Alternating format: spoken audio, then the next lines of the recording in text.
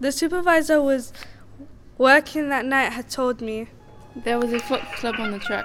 The fox cub had got in a fight with another fox and ended up on the track. The train had gone over the fox cub, But it wasn't hurt. He was just really scared because of the train. It Yes, I did. It wasn't. going to Move. It. stayed 4. 4 hours. We ran to the Wind Hospital and they said, If we could get the fox cub off the track. They would come and rescue it. So we went down with a blanket and big gloves. And picked him up. And he was rescued by the animal hospital.